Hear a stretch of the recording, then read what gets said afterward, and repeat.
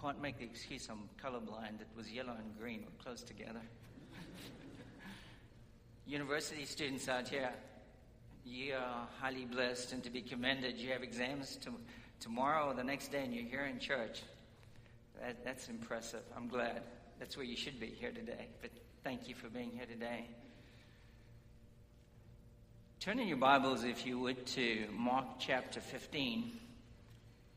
And we're going to start our reading through verse 40 and end up in 16, concluding at verse 7. Evidence that demands a verdict. I have legal training. I'm a lawyer before I went into theology. And I want to provide some evidence today for the resurrection. But I haven't gone to Josh McDowell's book, Evidence That Demands a Verdict. I know the title, but I've never read the book. I don't have anything against Josh McDowell. I just don't have time to read every book that comes out.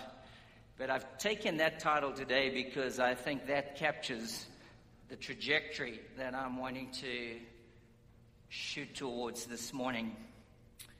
Let's have a word of prayer before we read.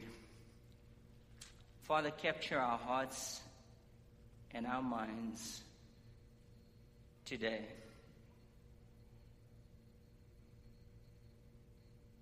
For it's in your name that we pray.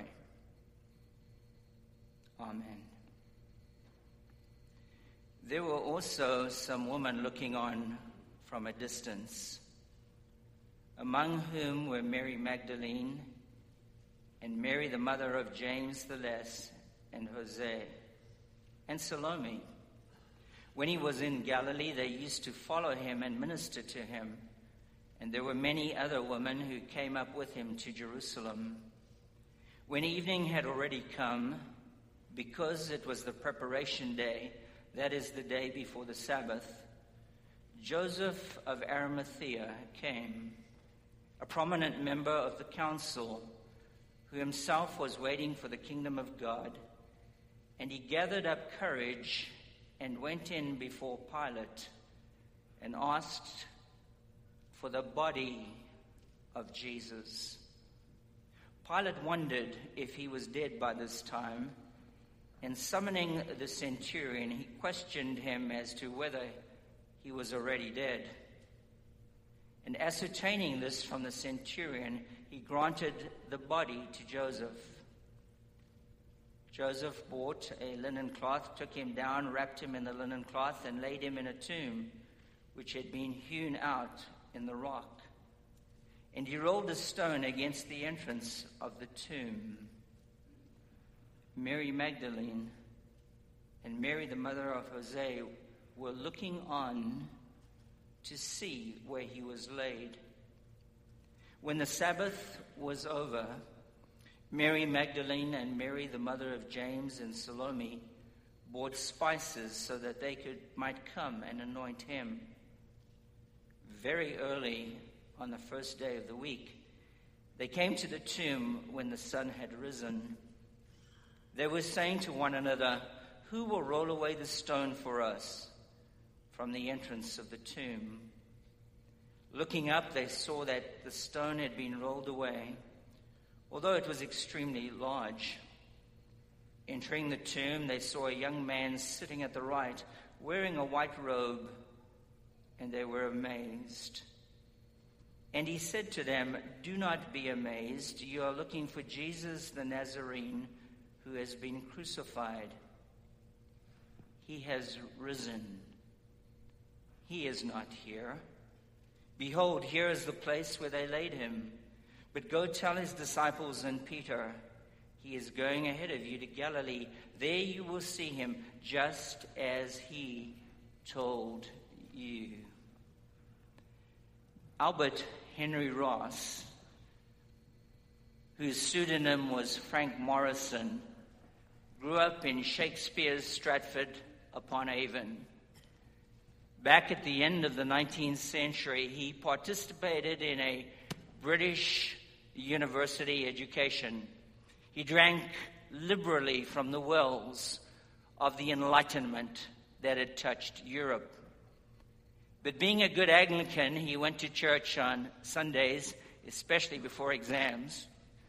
and he would recite the Apostles' Creed.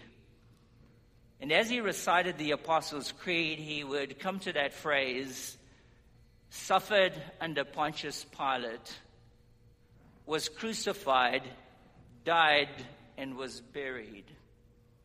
And then as the Apostles' Creed continued to be recited, he would close his mouth and clench his teeth. For he would not speak that phrase. Then on the third day, he rose again. Morrison was convinced that the resurrection was a myth. And as a skeptic, a cynic, a doubter, a rationalist, he decided to do an investigation. And in 1930, he wrote the book entitled, Who Moved the Stone? Some of you may have read it. In that book, he came to a complete change of heart and thinking. He now came to the stupendous conclusion that Jesus' resurrection, after doing all the investigation, was in fact true. When we come to Mark's Gospel this morning, we need to establish the brutal reality of Jesus' death. We cannot talk about resurrection until we talk about death. When we come to Mark's Gospel, if we cannot establish with certainty that Jesus has died, then the resurrection is vacuous. It is empty. It has no significance whatsoever. Did this Jesus who looked out with his eyes across at Jerusalem, filtered with tears, and said, how often I wanted to gather you like a mother hen with her chicks. That Jesus' eyes were shut in the tomb.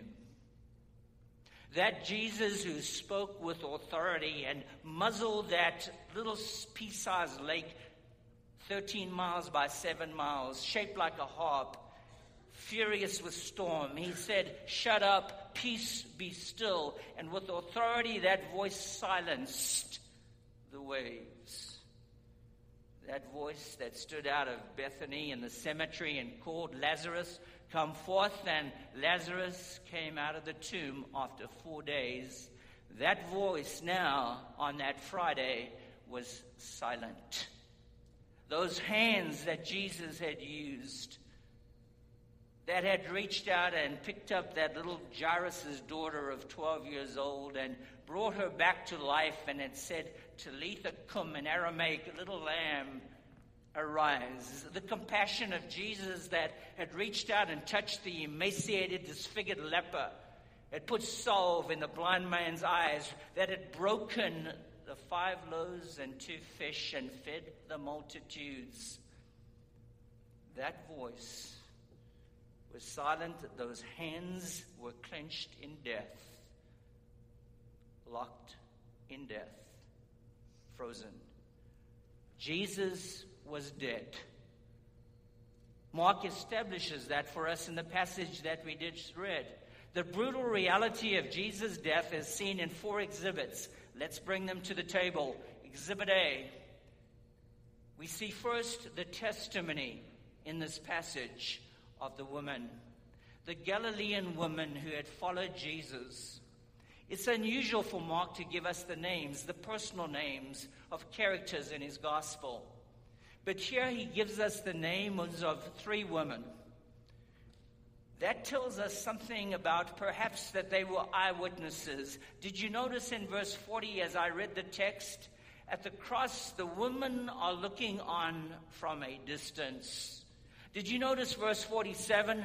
The women were looking carefully at where Jesus' body was laid in the sepulchre of Arimathea. Did you notice in verse 4, the woman looked up and the stone had been rolled away? These women are there to testify. They are the witnesses of what transpires this weekend. Mary from Magdala is one. Mary, who had come as witness in all 4 Gospels as the first one to see the resurrected Lord. This Mary that came from Magdala. Last year we were in Israel in spring break, and we went to Magdala. The archaeologists have been moving earth, and we found the oldest synagogue in Galilee at the foothill of the Mount Arbel, where the Jews would hide in the caves away from the Romans and even from Herod the Great in the early days. There in Magdala, in this fishing village, Mary lived, and she was trapped in a sordid past. It was dark, but Jesus came one day and released her from the hostage of 7 demons, and she was free. Mary, who from that moment Jesus became her life and her light. This Mary is the one who sees Jesus on the cross, sees Jesus at the tomb, sees the empty stone. Mary, do you think Mary would have allowed her Jesus to be surrendered to the sepulchre unless he was dead? Verse 47. The other woman that we have some clues about is Salome, the wife of Zebedee. Her sons were the sons of thunder, James and John. And she had dreams, ambitions for her sons, and she had whispered these dreams into her 2 boys. Ask Jesus when he comes into his kingdom to let one of you sit on the left and one on the right, positions of authority. This Salome had seen Jesus on that Friday die on the cross, and her dreams were shattered. The testimony of the woman, Exhibit A. Look at the testimony next of Joseph of Arimathea, Exhibit B. We see in verse 42 and verse 43 the part that Arimathea, Joseph, plays. Crucifixion originates in the diabolical minds of the Persians. Alexander the Great used it. The Romans perfected it. Crucifixion for the Romans was part of their terror apparatus. It's how you keep the Roman Empire behaving themselves. Through the imperium of Rome, the potestas, the power of Rome, you keep your citizens walking a straight line by the threat. If they're seditious, they end up on a cross. We know the shame and the physical agony of the ones that were on the cross, who after days their body would drop to the ground, rotten, devoured by wild birds and animals. We have here the backdrop to Joseph of Arimathea's request. A Roman magistrate could release the body of a crucified victim to family or friends at his discretion. I want you to note the reversal here in the Gospels. Peter, brave, bravado Peter. Peter, who boasted with bravado that he would never deny the Lord, had even cut off the high priest's servant's ear in the attempted arrest of Jesus in Gethsemane. That Peter who came following Jesus after he'd been arrested and put his hands out there by the live coals in the high priest's courtyard. And then he had been unmanned in the interrogation of the slave girl. And the cock had crowed, and Jesus had looked across at him, and he'd gone out broken into the night, weeping. That Jesus, that Peter that said he would follow Jesus, has gone. But out of the closet comes this secret disciple, Joseph of Arimathea, a man of status who belongs to the Sanhedrin, the Jewish Supreme Court, the executive and legislative body of the Jews. That one with stature comes and requests the body of Jesus from Pontius Pilate. He's from Arimathea, 20 miles away from Jerusalem, northwest of Jerusalem. Why get involved? He comes and he risks, he rolls the dice to be associated with the crucified one. Association by guilt. You want Jesus' body? Pontius Pilate might be thinking, are you seditious too? Jesus is on the cross because Rome has adjudged him a subversive rebel. What of his membership in the Sanhedrin, the Jewish Supreme Court? Will he now be estranged from his Jewish colleagues because they had adjudged Jesus as a subversive prophet? Joseph of Arimathea comes and he requests Jesus' body. He has nothing to gain, everything to lose. The request for the remains of the insurrectionists is a move of courage and boldness. He wants Jesus' remains. Exhibit C, the testimony of the woman, the testimony of Joseph of Arimathea seeking Pilate's response of Jesus' body. And now we come to Exhibit C. We find here in this passage the concession of Pontius Pilate. Pilate is bewildered by Arimathea's request, Joseph of Arimathea's request. He's confounded and he summons the centurion. I wonder if it's the centurion from Mark 15:39, who when Jesus had died, that Roman hardened soldier had cried out, "Truly this one was the Son of God." Was it that one that came and assured Pontius Pilate that Jesus was dead? We know if we read Eusebius' church history, book 8, chapter 8, that when you were crucified, many times you would linger on that cross for 2 to 3 days. And Jesus is dead within 6 hours. Tacitus, the Roman historian, tells us that Pontius Pilate made a concession to Joseph of Arimathea. He gave him Jesus' body. This word body in the Greek, patoma, has behind it disdain, contempt. Pilate gives Joseph of Arimathea the cadaver, the corpse. Jesus is as dead. Take the body. If you want anything that is proof positive that there was a resurrection, here it is. There is no resuscitation on that Sunday. Take the body, the cadaver, the corpse. Exhibit D, that has led to our attention in this text. The purchase in the marketplace. We read that must have been a busy Friday afternoon for Joseph. He goes to Pontius Pilate after summoning up his courage and asks for the body of Jesus. But he's also in the marketplace. He's buying linen, long strips of linen. He takes Jesus' body from the cross and begins to wrap it in that linen purchased in the marketplace of Jerusalem. And now we need to bring in John's gospel because he's got help. There's Nicodemus, that theological curious man of the Sanhedrin who came to Jesus in John 3 under the disguise of night and said, "What do I need to be born from above, born anew, born again?" Jesus says you need to be born of water and spirit. That Nicodemus has come out of the closet too, and second member of the Sanhedrin. And together, Nicodemus brings 100 pounds of myrrh and spices. That would be 12 ounces. Ours is 16. 75 pounds of myrrh and spices. And as they wrap Jesus' body, they crumble the spices between the folds of linen and in the creases.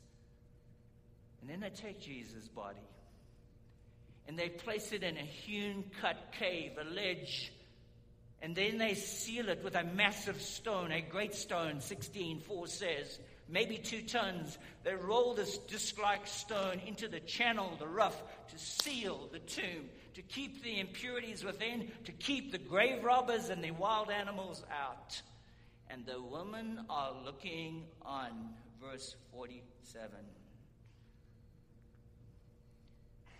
Surely, we've established that Jesus died, was dead. And yet, even in these days, one can go back and read Curse of Blake, who argues that the woman went to the wrong tomb, their eyes so swollen, discombobulated, and disoriented by grief, That next day, 36 hours later, they went to the wrong tomb. My friends, this is no pauper's grave. This is the sepulchre of Joseph of Arimathea, a marked grave, a significant grave where Jesus' body has been interred.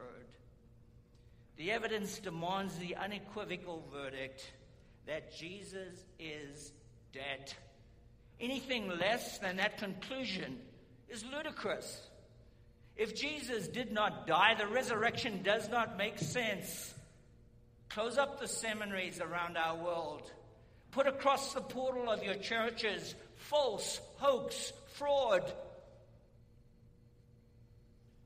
You must establish the fact that Jesus has died. Think back on the events of that day, the past 24 hours, the anguish in Gethsemane, the garden of the oil press, when Jesus had thrown himself in anguish in the stones and the gardens among the gnarled olive trees, and he had prayed, Abba, Father. All things are possible. This God of Israel, this Father, all things are possible. In the midst of the lament, he has a sinew of faith. All things are possible. Remove this cup from me. What a shattering request. Will the Son of Man, Son of God, Son of David, Messiah, abort the mission of God? Yet not my will, but your will. He will drink the cup of suffering. He will not abort the mission of God. He will travel the distance. He's arrested in the garden. Think about that. He is shuttled back and forth in 6 kangaroo court trials between the Jews and the Romans. He's beaten. He's flagellated with a cat of 9 tails. He's buffeted around and a crown placed on his head. He is driven out carrying the horizontal beam, and he staggers down the Via Dolorosa, assisted by Simon of Cyrene. 5 puncture marks on his body, 2 through his ankles, 2 through his wrists, and a Roman sword has punctured his side. His body is wrapped up in linens and placed in the tomb. Jesus is dead. To think that Jesus stirred from a coma in the chill of that Sunday morn and then staggered out, removing that massive stone, and then went and hid in the back streets of the world and perpetrated the ultimate hoax on human history. I cannot, my friends, muster that kind of faith to buy into that theory. It's ludicrous to argue that. If you want to argue that, then Jesus has not come from the most pristine stream in history, but from the foulest marsh. He has deceived us.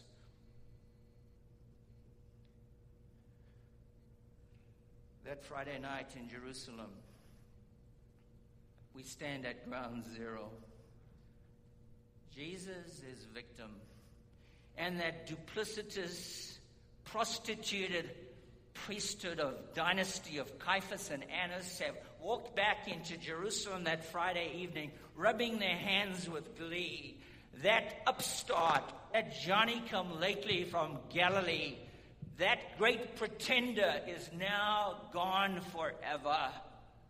That one who challenged the sacred cows of Judaism, Torah, traditions, temple, dead on a cross. And Roman power and its political expediency, Pilate that has washed his hands in a basin of water to try to absolve himself from guilt, that one, that Friday evening, knows another Jew has died on a cross. It is finished in Jewish eyes and Roman power. There's a real sense that the darkest night and bleakest moment in human history is that Friday, death on a Friday afternoon. And just as there was darkness in that pre-creation and God looked down in the depth of Tahu Wabahu, the stillness and the deep and the chaos, and God came and he brought order to that chaos, and he gave us creation and a universe. Now he will come to Skull Hill on this next Friday, and he will recreate, he will breathe his Spirit anew into his Son that Sunday morning. Some of you may have read, I read it in Africa. That little book, I was 12 years old, Our Town. That classic, loved it. Written by, anyone know? Thornton Wilder. What do you know about his brother Amos? His brother Amos played tennis at Wimbledon in 1922. His younger brother was secretary to Albert Schweitzer. Amos Wilder became a professor of New Testament at Harvard University. He wrote a poem called The Hard Death. And in this poem, he's got these provocative lines when we look at the cross: accept no mitigation, but be instructed at the null point. The zero breeds new algebras. Can you do math without a zero? There is darkness, there's death on that Friday afternoon, but on that Sunday, there will be a new algebra. There will be resurrection. And so we come to look at that as we close out this morning. God will take that moment of human despair, that Friday when Jesus appears to be victim, and God will transpose history into a new key, and Jesus will be victor on that day of resurrection, that Sunday.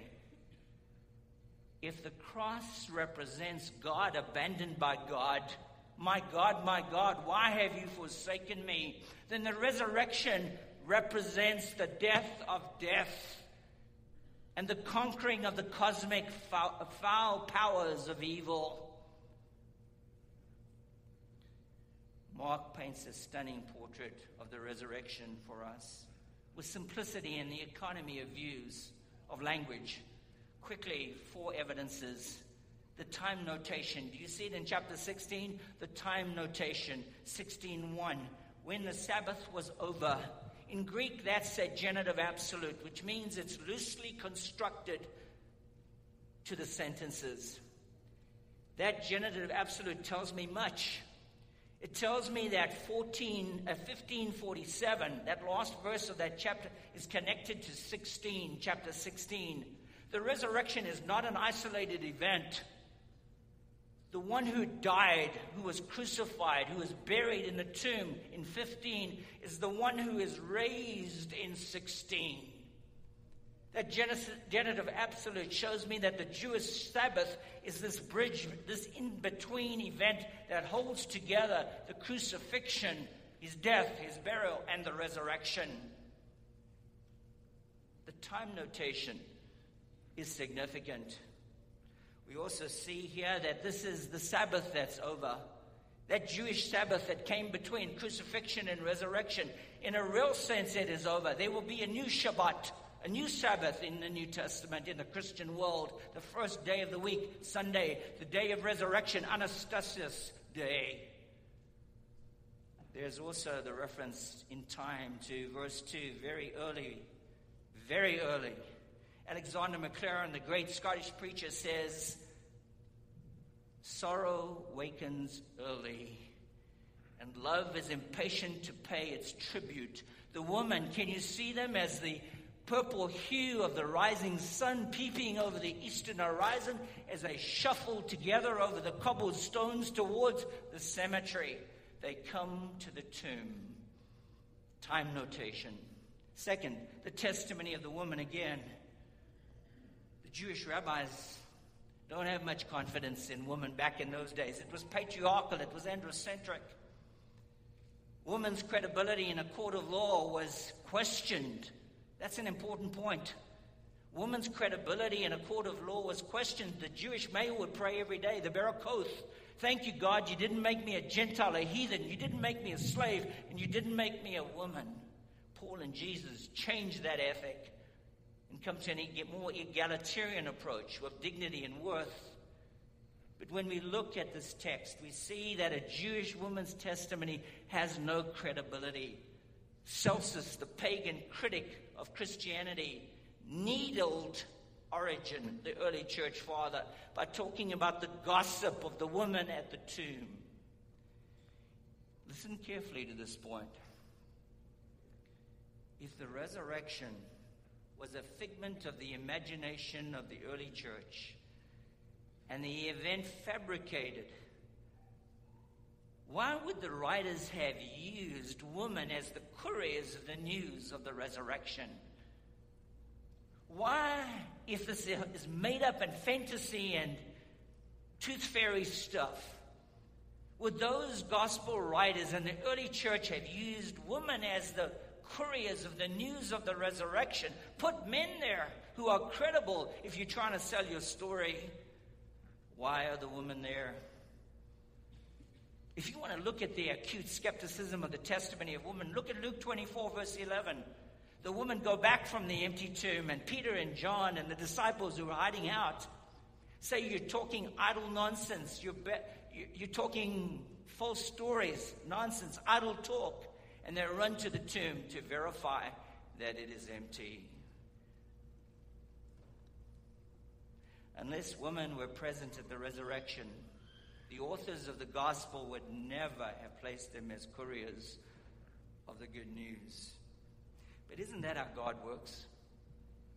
God comes and he sends the angels, the telegram boys from heaven, and at the annunciation of the word become flesh, at the first Noel, at Bethlehem, where are the people that hear? Who are the recipients of the news first? Shepherds, smelly shepherds, outcast shepherds, who cannot testify in a court of law. At the beginning of Jesus' life, you have the shepherds, outsiders, marginalized. At the end of Jesus' life, who sees the empty tomb and the risen Jesus in John 20?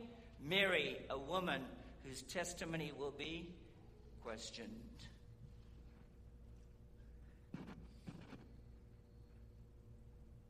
Third, Exhibit C. Look at the practical oversight. The women are running towards or shuffling towards the tomb that early Sabbath morning, Sunday morning. They're carrying anxiety and they're carrying their spices. They're going to finish the job. They come into the tomb, and as they come to the tomb, they realize that they have forgotten who's going to remove the stone so that they can finish the task that was begun on Friday. Who will move the stone? All their preparations leave them unprepared for the reality that they will encounter. What they intend to do is to have a terminal visit, but it's not. It's a commencement of a new day. The zero will breed new algebra. In a typical play, the woman come looking for the secured body of Jesus in the tomb, and it's gone. The tomb is empty. And in deliberate mock and irony in the gospel, the living are looking for the dead, and the crucified one is alive.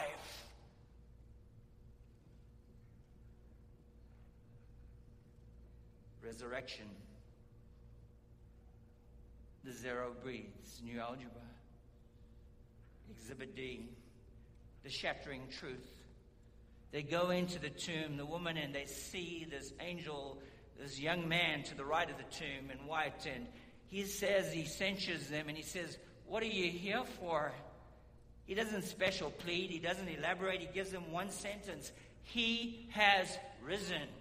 He is not here. Go back and read Jesus' passion predictions in a theme of Mark's gospel, on the way. Jesus on the way in 8:31, 9:31, 10:33 says, the Son of Man will go up to Jerusalem and be killed, and on the third day will be raised. Go back and read the entrance into the Gethsemane garden in Mark 14, 26 and 27 and 28. Jesus says, when I'm raised again, I'll meet you in Galilee. The shattering truth. He is alive. I close. 2 weeks from now, nearly now, Monday, I'll be in London taking Carson Newman students for this 10th trip in a row study for 6 hours and to do some missions, to see parts of Cape Town in South Africa. When we go to London, we always travel through there. We always go to Westminster Abbey and the Houses of Parliament, and from a stone's throw away you can see Westminster Hall. One of the greatest British preachers in his generation was W.E. Sangster. He provided this Westminster Hall during the Blitzkrieg of the Second World War. Down in the bowels and the vaults of that building, while the German Luftwaffe dropped its bombs, there in the basement, people would huddle and find security in London. And on the Sabbath, they would come up and they would have the Lord's Supper and they would read the 23rd Psalm. He preparest a table for me in the midst of mine enemies as the bombs were falling.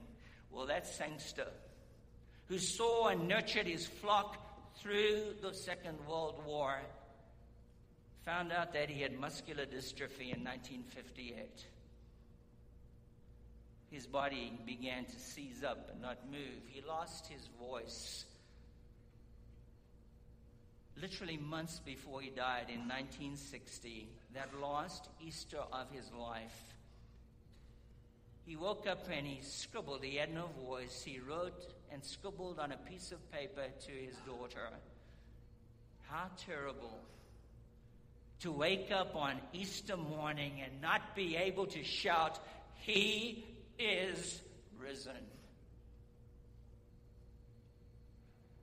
My friends, how much more terrible is it for us to have a voice, to have a life, and not to live it out with that knowledge and with that news, that joy that He is risen indeed. Amen and amen. He's alive. Let's live like it.